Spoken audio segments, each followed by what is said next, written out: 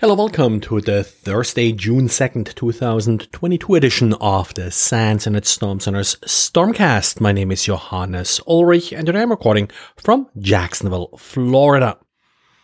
Jan today took a look at a recent HTML phishing attempt.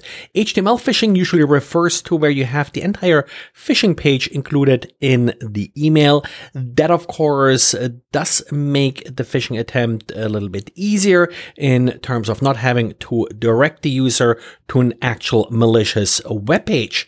However, the data still has to get to the attacker, and typically it was pretty easy to figure out where the data went. You just looked at the HTML, you looked at the form, maybe there was some JavaScript that picked up the keystrokes and then send them to a specific URL. But well, even these fairly simple sort of low-end phishing campaigns are using obfuscation now, and Jan did take a look at a recent attempt here and the obfuscation being used in that email that makes it a little bit more difficult to figure out where the data ends up. But of course, a JavaScript debugger and the right breakpoints will very easily tell you where the data is going. And by the way, Jan will also be speaking at SANS Fire mid-July. We'll have the conference and a link to it will be in the show notes. And then just a quick update on the Follina vulnerability MSDT or CVE 2022-30-190. Still no patch from Microsoft, but there is now an unofficial patch from ZeroPatch. ZeroPatch, a company that specializes in creating these micro patches, as they call it, and they released a free patch for this vulnerability. Not sure if it's worth the risk, really, given that there is a workaround, and probably applying the workaround is about as hard as rolling out this unofficial patch, and your chances of any issues are probably lower with the workaround once the real patch comes out. There are also multiple reports of the vulnerability being exploited in the wild now. Nothing really sort of rapidly evolving, like not lots and lots of emails with malicious documents, but certainly quite a few sort of anecdotal reports of the vulnerability being exploited.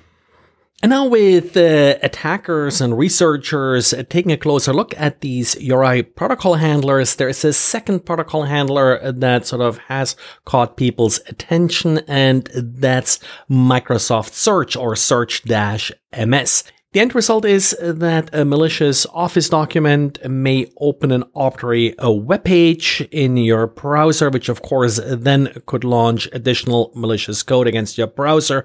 Overall, far from the same seriousness as Follina, but still something to be aware of. And according to a LinkedIn post by Rahul Sasi, the CEO of CloudSec, there is an interesting scam going around in order to steal users' WhatsApp accounts. The trick is really sort of a little bit reminiscent of SIM swapping, but well, without actually doing SIM swapping. Instead, the attacker social engineers the victim to forward their phone number to the attacker's phone number. And the way this usually works is that the attacker calls the victim and then under some pretense is basically asking the victim to dial **67**, which is the prefix to forward all calls, followed by a 10-digit number that, of course, is owned by the attacker. There are a couple different variations of this depending on how the forwarding is exactly set up, but the end result is that the victim's phone calls are being forwarded to the attacker, and with that, the attacker is able to complete the confirmation of the phone number and steal login credentials or accounts with WhatsApp. I imagine that this will work with a number of similar services as well, and it's not necessarily just limited to WhatsApp. Well, the best cryptographic algorithms can be defeated by bad implementations or bad choices when it comes to the keys. RSA is no exception here, and an interesting blog post here outlines how an pretty old and basic actually vulnerability in RSA has been used in order to factor keys being used by Fuji Xerox and Canon printers. Of course, the RSA algorithm is based on the fact that it's difficult to factor large numbers into their prime numbers.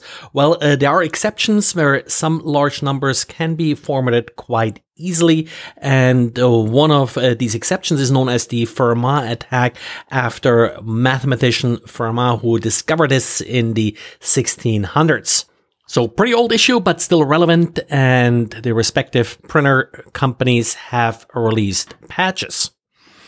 Well, and that's it for today. So thanks again for listening, and talk to you again tomorrow.